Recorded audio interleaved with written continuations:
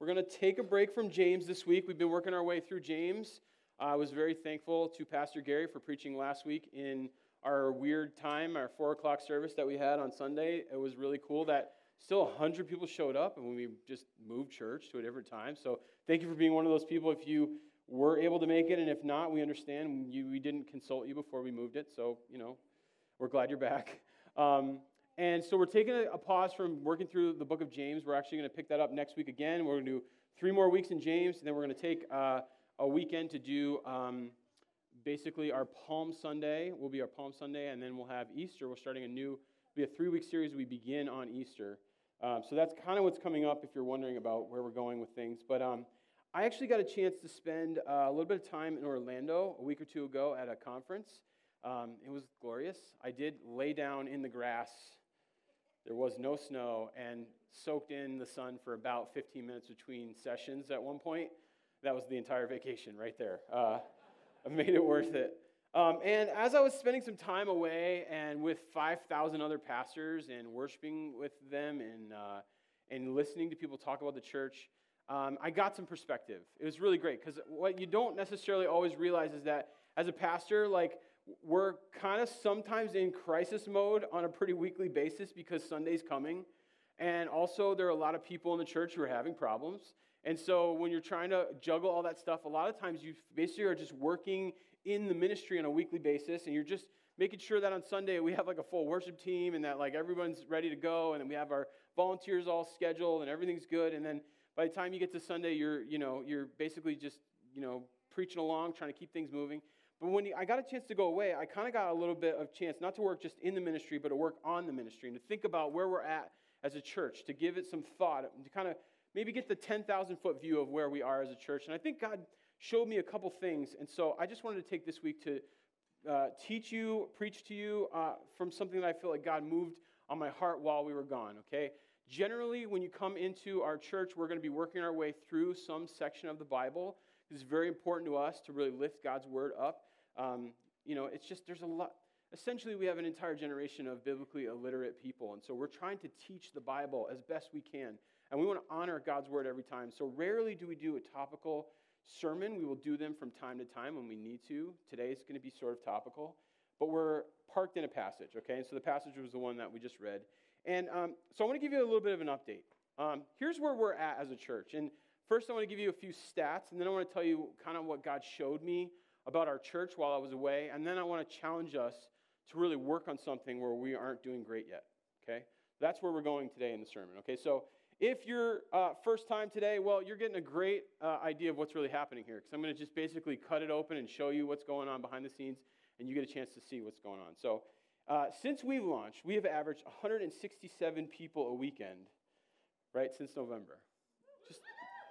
Just let that bathe over you. 167 people here on a weekly basis, putting up with me, putting up with you, enjoying, hopefully, the community that's been built here, getting connected. I don't know. It's been amazing to watch what God has been doing among us. We have averaged about 17,000 a month in offerings. I just stop for a second. When we started this church, I was worried about maybe I was going to have to get another job, or we were going to have to figure something out. God's blessed us in incredible ways. When we do that offering here, it's almost a formality. We're doing the offering. It's part of worship for people that love this church, that are part of what we're doing. For everyone else, we have plenty. God has given us incredible resources so far, and so it's just been amazing. Yeah, thanks, Shane. Last month, or a couple weeks ago, we hired our first employee. Well, technically I would be the first employee. So our second employee, we hired Megan, and we're going to announce another hire next Sunday. So there you go, right? God's been doing some pretty amazing things, and we are still looking to hire one more. We have given away over $4,000 to church planting so far since we've existed. Okay, now just think about that. We've only been in existence since November. We basically, when I say given away, we put $4,000 into an escrow account, which is earmarked for our first church plant in 3 years. It is a high value to us as a church to make sure that we are continuing to grow God's kingdom in the way that He birthed this place. And so we are going to, within the first 3 years, we're going to try to get $30,000 together. We're going to hire ourselves a church planter and send them somewhere and send some of you with them and send $30,000 with them to partner with them. And we'll partner with another church who will do the same thing. And so we'll have people from 2 different churches and $60,000 plus some money from the denomination, and they'll have an incredibly fast start the way that we had. So many of you are like, yeah, I used to go to Renovation, I used to go to Cornerstone. Those 2 churches launched us to where we are at now. And if you arrived since we launched in November, well, you're one of the first that didn't exist from those 2 churches. And so it's pretty sweet. Okay, that's what we're doing. So we've already put over $4,000 into our escrow account that we will spend on church planting within the first 3 years. We have given over $650 both to the Quincy House and Ralph Reeder since we've existed, okay? And more to come, right? We are doing this on a quarterly basis, so already we're going to be giving a nice big chunk here in another week, or another month or 2. We are working on some bigger projects in the community that we'll be announcing in the coming months, things that will include many, many different organizations, things where we've actually felt like God has given us an opportunity to step into a need that's really based right here in Mounds View, okay? So we're working on that. Our small groups, is there anybody doing a small group right now? A lot of people. We've had 8 small groups start with over 90 people in those groups. And by the way, that's not counting kids. We have like 20 kids in my group alone. I'm just throwing it out there. There's another group that meets one other night of the week. They got like 20 kids, okay? So like 90 is just adults that are connected. And there's a whole bunch of kids in some of these groups. And the first responses of people who are in these groups are coming back with essentially the same theme from every group. We can't believe how incredible and how deep these are going, how fast they're going. It's amazing. People are sharing stuff that they just didn't think they'd be able to share. They didn't think they'd find a safe community to be able to let some of that stuff out and really talk it and carry it with other people. And we have people rallying to what's going on in the lives of people in their small group. And it's been incredible. By the way, if you are not in a small group, you've missed like 2 or 3 weeks, I'll get you in one. Tell me what night of the week you're available. Tell me what you're looking for, and I will put you in to a group. And by the way, if you're in a group, please invite everyone you meet every single week at church into your group. Go for it. Just make it uncomfortable. Get so many people in that group that it's uncomfortable, and you have to decide to do something about it as a group, okay? That's the goal. We're not going to close these groups. We want to continue to invite people into them. We may start new ones with new people at different times of the year, but for right now, we're going to keep filling the ones we have. So God really showed me that we've been doing a lot of things really well. Financially, He's resourced us. People have been coming. The groups have been amazing. And to be perfectly honest with you, I think we have connected really well with what I call church orphans. Okay, so people who weren't connected somewhere, don't know, didn't have a really strong, solid connection to a church, and just were kind of floating out there. And we've kind of collected all of these people who are looking for something they just couldn't find, and they've been finding it here. We've been doing a really good job at that. But as I really started to dig in and ask God where we were going as a church, I feel like God started to show me another area where we aren't doing so good yet. And I think when we started this church, one of our ideas here was that we weren't going to empty out other churches to fill ours, that we were going to reach lost people. We were going to reach people who are far from God, people who are not connected. And I think we found a lot of people who are not connected, and we've helped connect them. But I think God showed me very strongly that we need to do better when it comes to reaching lost people, people who are far from Him. And I want you to know part of that is marketing, which we have spent a whole lot of money on and are working really hard on. We have a marketing team that gets together and thinks about how to make a splash in the community, invite people in. But actually, the best way for us to reach lost people is for each of us to be reaching someone. For each of us to be thinking about lost people in our lives, people that we work with, people that are in our family, people that we have as neighbors, to be reaching out to people who are far from God and to be bringing them in to find Jesus here. And that is really, I think, what God showed me. And so this passage was just something I felt like I wanted to highlight, and I wanted to challenge us as a church to be thinking about how we reach out to people who wouldn't be comfortable in a church. Now, I'm not comfortable in a couple of places. And generally, if you know me, you know I'm very comfortable in almost any place I go. I generally talk to every person who's a stranger. I have no boundaries at all when it comes to just completely having conversations with people anywhere I'm at. In fact, if you hang out with me too long, you're probably uncomfortable being around me in general. I'm like the extrovert of all extroverts, and I am one of my gifts is evangelism. So I would generally strike up a conversation with every waiter, every person that makes eye contact with me. Every time I'm in a store, I would just randomly comment on things and start conversations with people. I'm just one of those people. But there is a place where I feel very uncomfortable, and I feel like it is not a very safe place, and that's the grocery store, okay? I don't know what form of hell the grocery store is, but for me, I want you to know I get a list of things to go get from the grocery store, and generally there are things on the list where I'm just kind of like, what is this again? I'm not even sure. I'm sure that the people who run the grocery store move things on purpose to confuse and laugh at me. Okay? I also am 100% aware that there are philosophies on how to stock stores that range from Walmart, my people, right? My family's from Georgia, my dad's side of the family, we're Walmart people. Some of you guys are like, gross, I would never go into Walmart. You go to Target, they're stocked very differently. Some of you guys are like, I want to go to Cub. Okay, Cub is like, forget it. There's just 100 million options for every stupid thing, okay? And I know that no matter what happens when I go to the grocery store, when I get home, I will not have gotten the right thing. It's just 100% that I will not have gotten the right thing. In fact, the other day I went to the store, I went to Cub, which was probably my first mistake, and I was like, okay, I need to pick up cheese. And so I asked the person, where's cheese, right? And they're like, hey, it's over in this section over here. It's not like the dairy, it's in a separate area. Okay, come on over. And I'm looking through the cheese, and I cannot find what it is that I'm looking for. And so I'm looking at the cheese, and finally I find a random person that's walking by, and I go, where is the cheese? And they're like, it's right here. And I'm like, no, I'm looking for Velveeta. It's not in the cheese section, guys. Can we just stop for a second? It's in a cardboard box wrapped in foil in another section of the store. Maybe I shouldn't be eating that. That's kind of something weird about how is that possible? Those are not happy cows that made that. This is not from Wisconsin. I'm sure it's not from Wisconsin, right?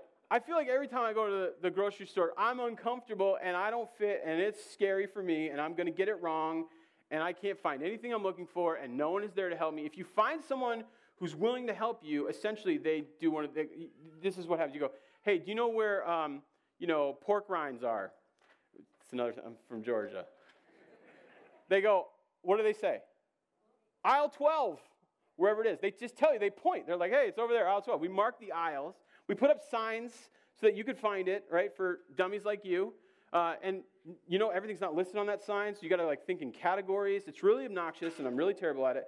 And so finally, I'll wander over to aisle 12, and I'll ask 6 people on the way, and I'll find my way to where I'm looking, and I'll find it. And it's just not a friendly place. And I want you to know there are a lot of people that when they come to church, their experience is exactly that. They walk in, seems like everybody is at their family reunion. Okay? There's people in the lobby hugging each other and high-fiving, and people are smiling, and there are people running around, and there are kids that act like they own the place. Those are my kids, probably. And they walk in, and they're like, what did I do? I'm not comfortable here. What's going on with this? And then they come down here, and they come into this place, and we use language sometimes that doesn't make sense to them, and they feel like this isn't necessarily a place where I'm 100% comfortable. I can maybe find my way if I ask enough people, but I'm not sure that anyone is really thinking about me. They're generally, most churches, are pointing and saying, go for that, do that, go over there, do that thing. Right? They're pointing to aisles that have the things listed out, but they're not necessarily walking with the person to the place. They're not exactly helping them. And this is the thing that a lot of churches struggle with and deal with. Anytime we get people together and there's relationships involved, we're going to generally turn inward. Our natural disposition is going to be to turn inward. And I didn't think I would even have to be having this conversation because we're trying to build community. That's what we're doing, right? But we have to be really careful not to turn inward and then to create a place that unsaved people don't want to come to church. Is that making sense? It's really a difficult thing because we're going to naturally do that, and we want to make sure that we are turning outward, right? So here's Jesus. He's calling his original disciples, and he comes across a tax collector named Levi, and he basically calls him to follow him. Now, a couple of things to keep in mind. Tax collectors in Jesus' day were at the outskirts of society. They were essentially cut off from what was happening in the Jewish culture, right? They weren't fully accepted into the Roman Greek culture, and they weren't fully accepted into the Jewish culture, and so they were essentially hated by their own people and then used by the people who were in charge. And they were looked at as people who had kind of sold out their own people. And so Jesus comes across Levi, and he says, after this, Jesus went out, and he saw a tax collector by the name of Levi sitting at his tax booth. "Follow me," Jesus said to him. Right? So in this society, Levi would have been an outcast of society. He would have been all the way at the edge of society. He would have been somebody nobody trusted, wanted to hang out with, wanted to spend time with. They probably would have walked by him and tried to avoid him because he was basically extorting money from his own people to give to the occupying force that was holding down Jerusalem at the time. He was working for Rome and taking from his people, essentially a foot in each, but not really accepted in either. And so when Jesus calls him, that must have just been a completely foreign concept to him. Right? He essentially was an outcast. Now, a couple things about Jesus. Right? When he sees you, or when he sees Levi or Matthew in this situation, he doesn't allow his status in the culture to define what he sees in Levi. When he looks at him, he sees the potential of what God could be doing in his life if he were able to find a way to submit himself to Jesus. When he calls for him to follow him, it's a call to submit to a rabbi.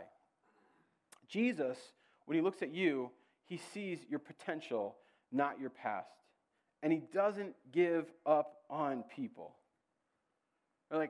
Just think about that for a second.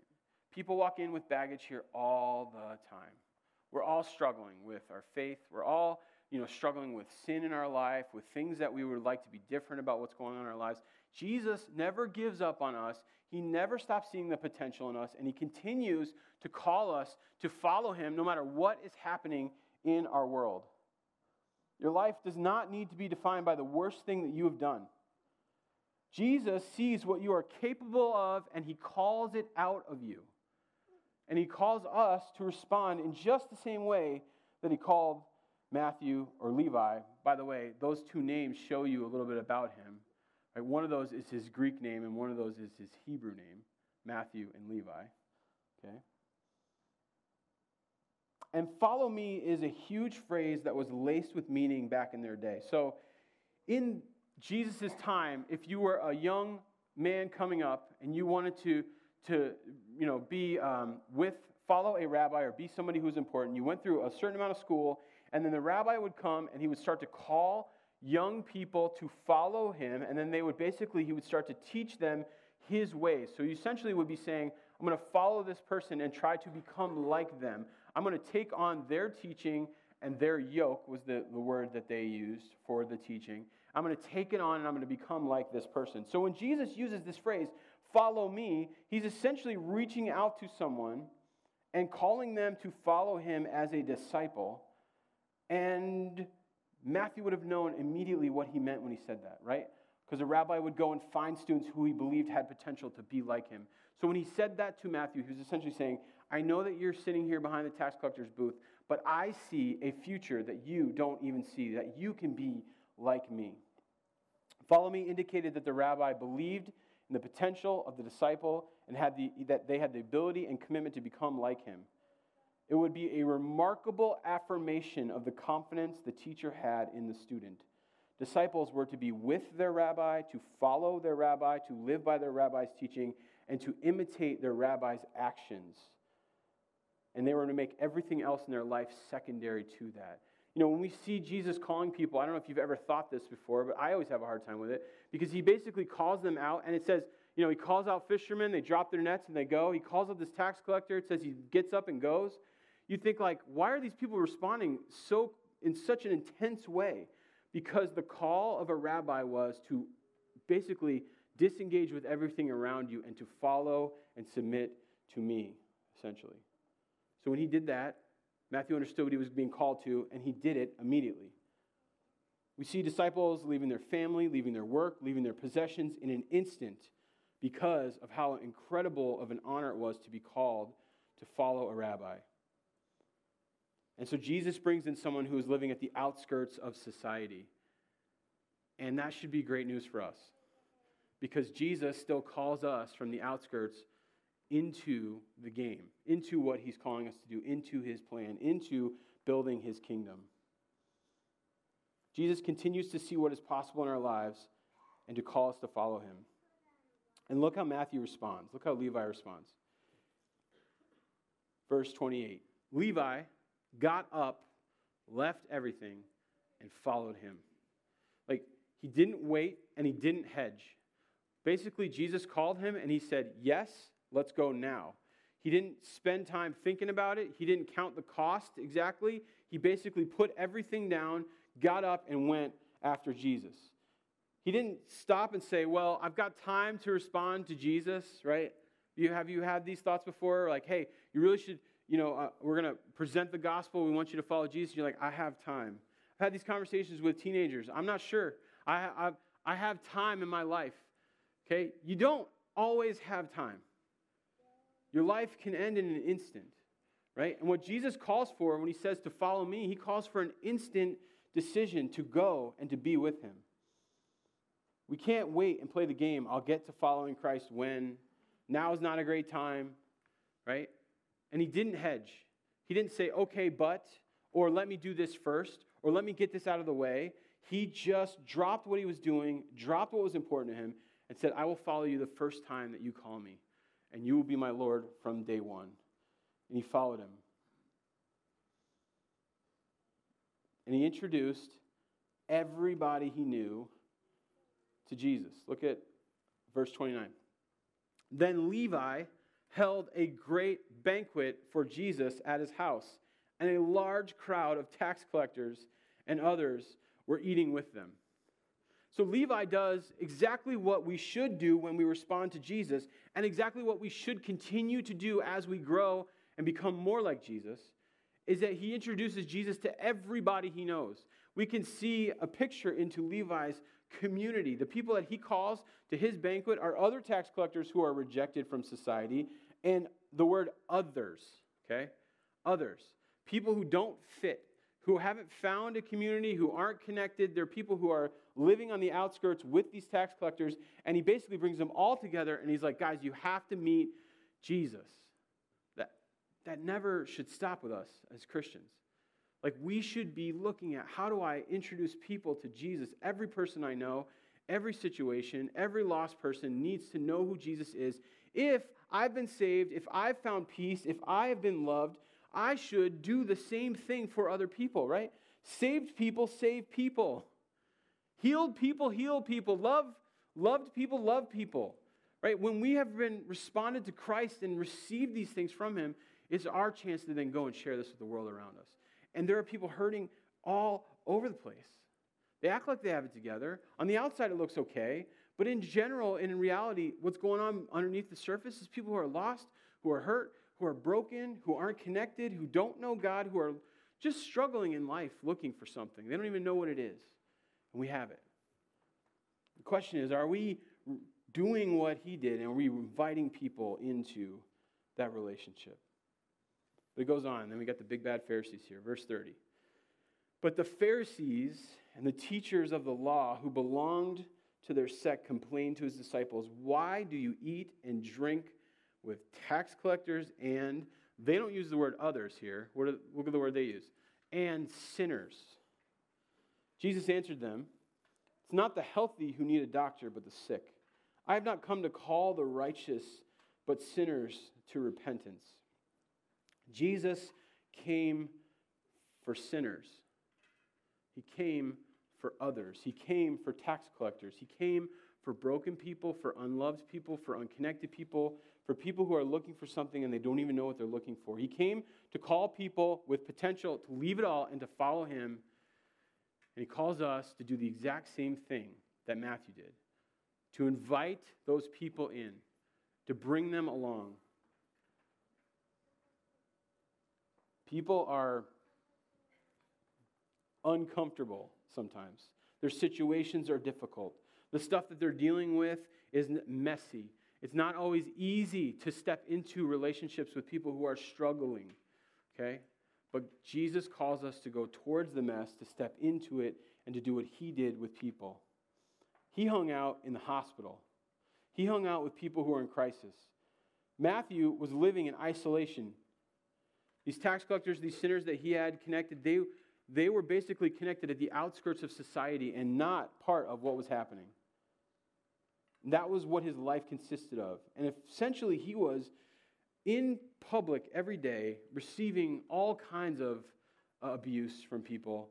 And he himself was doing things that God wasn't happy with. And he was struggling and trying to find his meaning in the world. He couldn't find it until Jesus came and said, "Follow me." I want our church to reflect that mission. I want our church to be a hospital, not a museum. Right? This is not the kind of place that we invite people into to learn about religion. This is the kind of place that we say, bring whatever you're dealing with, whatever difficulties you have, come and be part of what we're doing. Come and get to know Jesus. Come and have your life changed and be part of our community. Jesus didn't come for people who are well. He came for people who were sick. And he calls us to run to the mess, to step into the chaos, to serve people in crisis, and to make room for those who don't fit in other places. And you know what, guys? This is unnatural because we're not geared this way. We are geared to protect. We are geared to love the community that we have. We are geared to hold the mess back.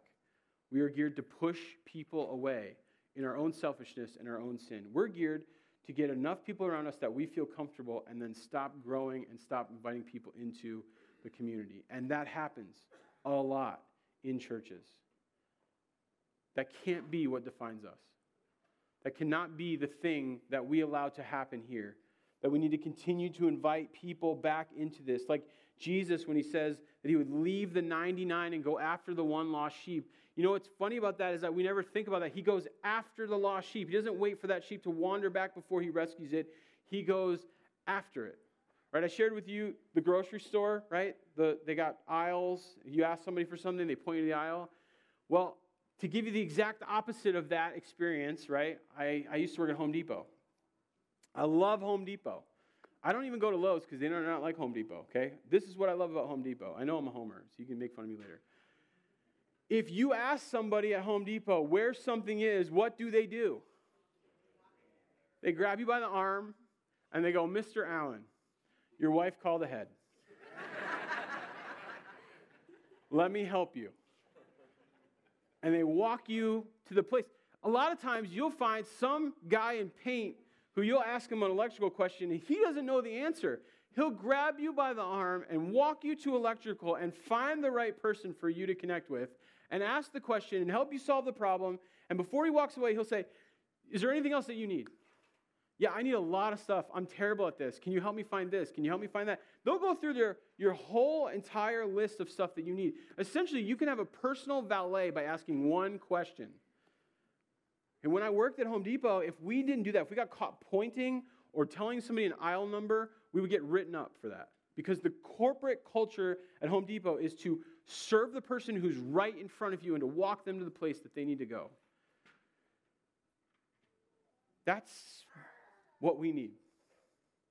If a lost person walks into this door, man, there should be a personal valet on their arm, explaining things, helping them get comfortable, getting them connected. That all of us should see it as our job to both be inviting people in who would be uncomfortable in a church and then finding those people when they show up and helping them get connected and understand what's happening and be part of it. There's a huge difference between somebody who points to the aisle and says, "Go, good luck. You're probably never going to find it," right? And someone who walks you right to it and shows you what it looks like. There's a huge, huge difference. We used to live in New Jersey. I don't recommend it, by the way. And we lived about 15 minutes from Manhattan in northern New Jersey. So we could jump on a train and be in the city. It was, okay, that part of it was amazing. And we had no kids. And so me and Marty, basically, as we lived in New Jersey, we would basically just jump on a train and be in the city. We'd hang out in a park or go eat some like really authentic food that you couldn't get anywhere else in the world, unless you were actually in that country. So we'd go to like Little Italy and we'd go to Chinatown and we'd like check out all the really authentic places. And if you're ever going to go visit Manhattan, you're going to go on vacation to Manhattan, I'll just give you like 5 places that I think you should totally go to. And I'll help you plan a little bit of that out. But one place that I was really intimidated by was Indian food. I just didn't know anything about it. I think I like it. I wasn't sure. I heard that like a lot of people are vegetarians. It kind of freaked me out a little bit. Like I don't really trust anyone who doesn't eat meat. I'm just going to throw it out there. Like not 100%. Like, yeah, I'm going to look at you a little bit weird. And I was just kind of intimidated, right? So I had a friend who was like, hey, let's go get Indian food. I know the spot. And I was like, okay, I think I like it. I don't know. I think it's good. I don't know. So she took us to this place, and it was a vegetarian Indian place, and the menu made no sense to me at all. I didn't know what was happening. And she ordered for our whole table, right? And then they brought things, and then we all ate things which were incredible and so delicious. And I was like, are you sure there's no meat in this? Like, this is really good. Maybe if I was living in India, I would be okay with being a vegetarian, right? I just couldn't believe it. It blew my mind. It was like one of the most incredible experiences ever. And you know how many times I will have to go back to that place and have that experience with somebody guiding me before I was going to feel comfortable ordering anything? Time 2, I went and I was like, I like the orange stuff. It's like, it has that, like I was trying to explain what it was. It took me time after time after time until I was finally comfortable saying, I know what it is that I like to eat at an Indian restaurant. We need ambassadors. People who are going to say, like, I'm not only going to invite unsaved people into this place, but I'm going to walk with them as they find their way in this church. It's intimidating. People don't know. They're like, what is it? I don't know what I like about this, or I don't. I'm like putting my finger on some things. I'm not exactly sure why it is that I feel this way. We need to be walking with people and being ambassadors for the experience of coming to a church and getting to know Jesus. And my challenge to you is, have you thought about the people in your life who are lost, who need to be part of what's going on here? Because we can do the air war, right? We can send out the flyers and put out the signs, and we can do the marketing stuff. We're on Facebook marketing all kinds of things.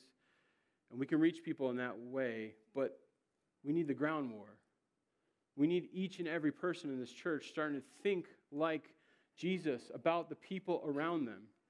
I mean, we need to be going to work thinking about the people around us, in our neighborhood thinking about the people around us, in our family thinking about the people around us.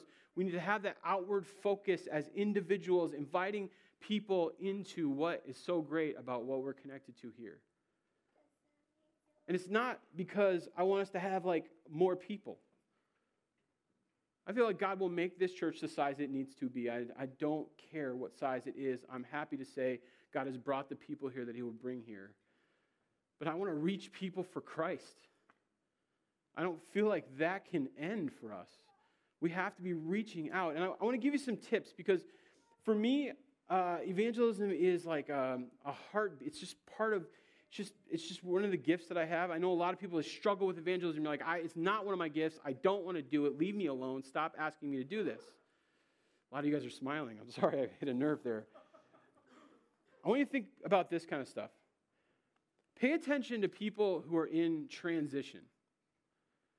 Like anytime something is changing in their life, a career change, they're moving, they're having kids, they're sending kids off to college, they're starting a new relationship, they're thinking about marriage, they're going to college. Like, think about transitions in people's lives. People are more open to hearing the gospel and being invited into something when they're going through a transition. Think about who in your life is going through a transition where you could say, hey, let's bring Jesus into the equation while all this other stuff in your life is changing.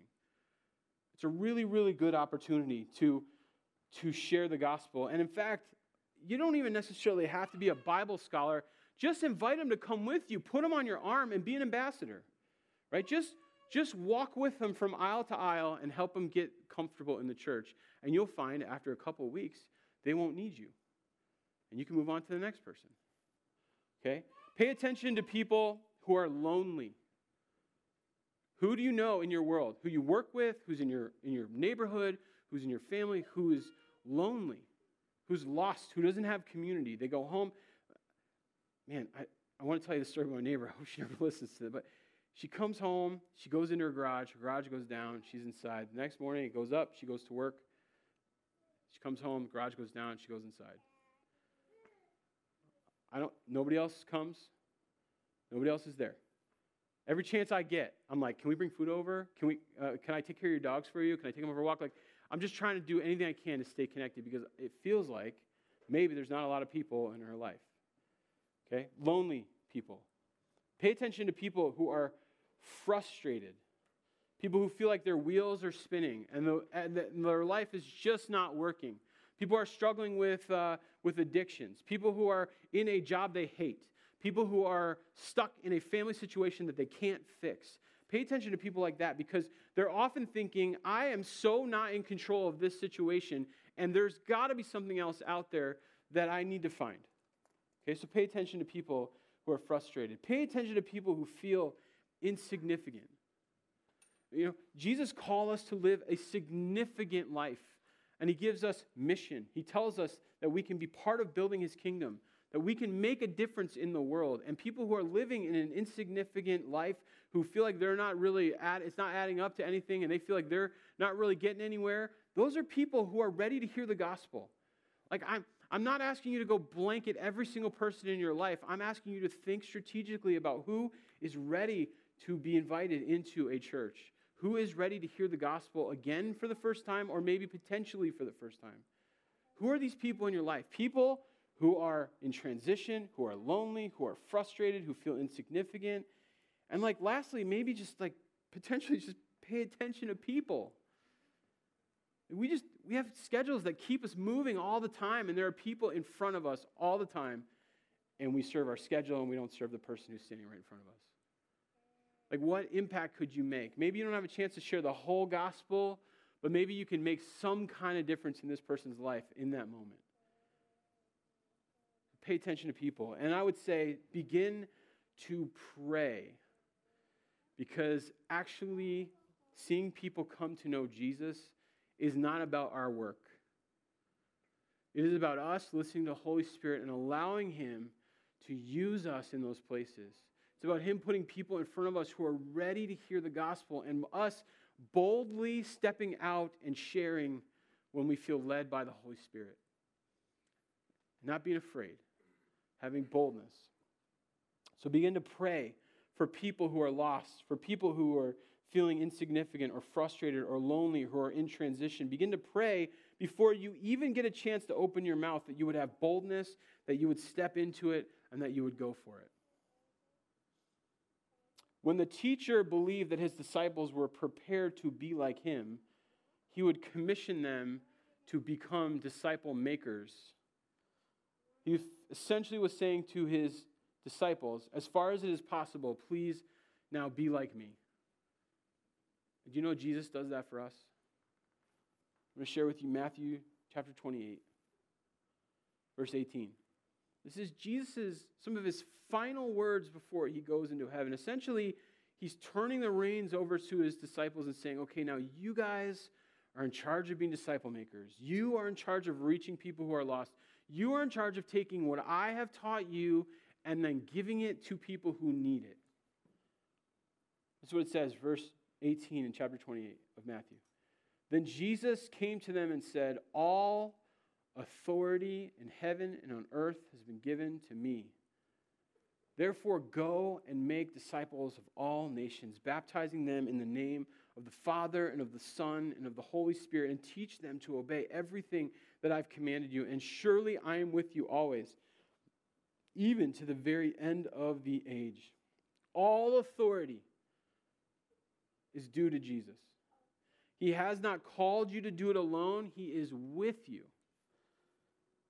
He tells you to go and do what he has been teaching all along.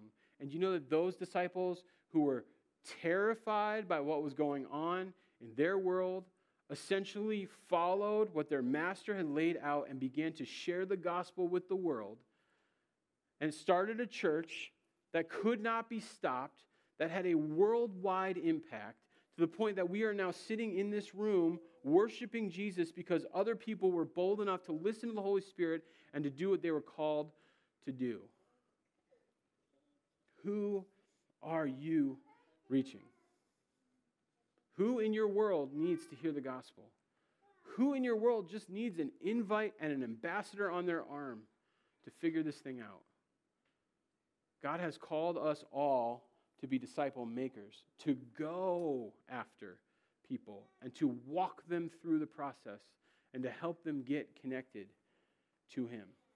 That is what you are called to do. And even if it is not one of your gifts and it is very, very uncomfortable, Jesus is still giving you an opportunity to do it in boldness, even when it's hard.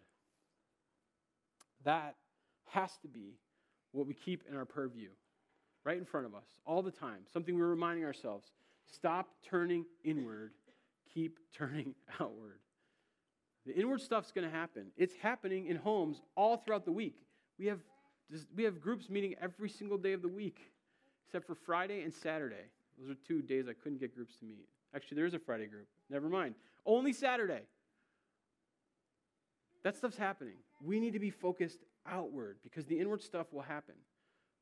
This church is about great community. It is about being part of the mission. But it is also about reaching people who are far from God, and we can't get comfortable not doing that. So, we have Easter coming in like 5 weeks? 6 weeks? I would love it if every person would start to pray for somebody in their life that they will invite to Easter and have on their arm. I promise you that I will deliver the best gospel presentation that I could come up with, letting the Holy Spirit speak through me that morning. But the challenge is for you to be thinking about who that person is and to be, each one of us, trying to reach somebody for Jesus. We were not called to get together and be the frozen chosen. We were called to reach out of ourselves and find people who are far from God. So who's it going to be? My challenge to you is to begin to pray for that person. And then to ask God to give you an opportunity. And then to be looking for what it looks like to invite that person to come with you on Easter. Let me pray.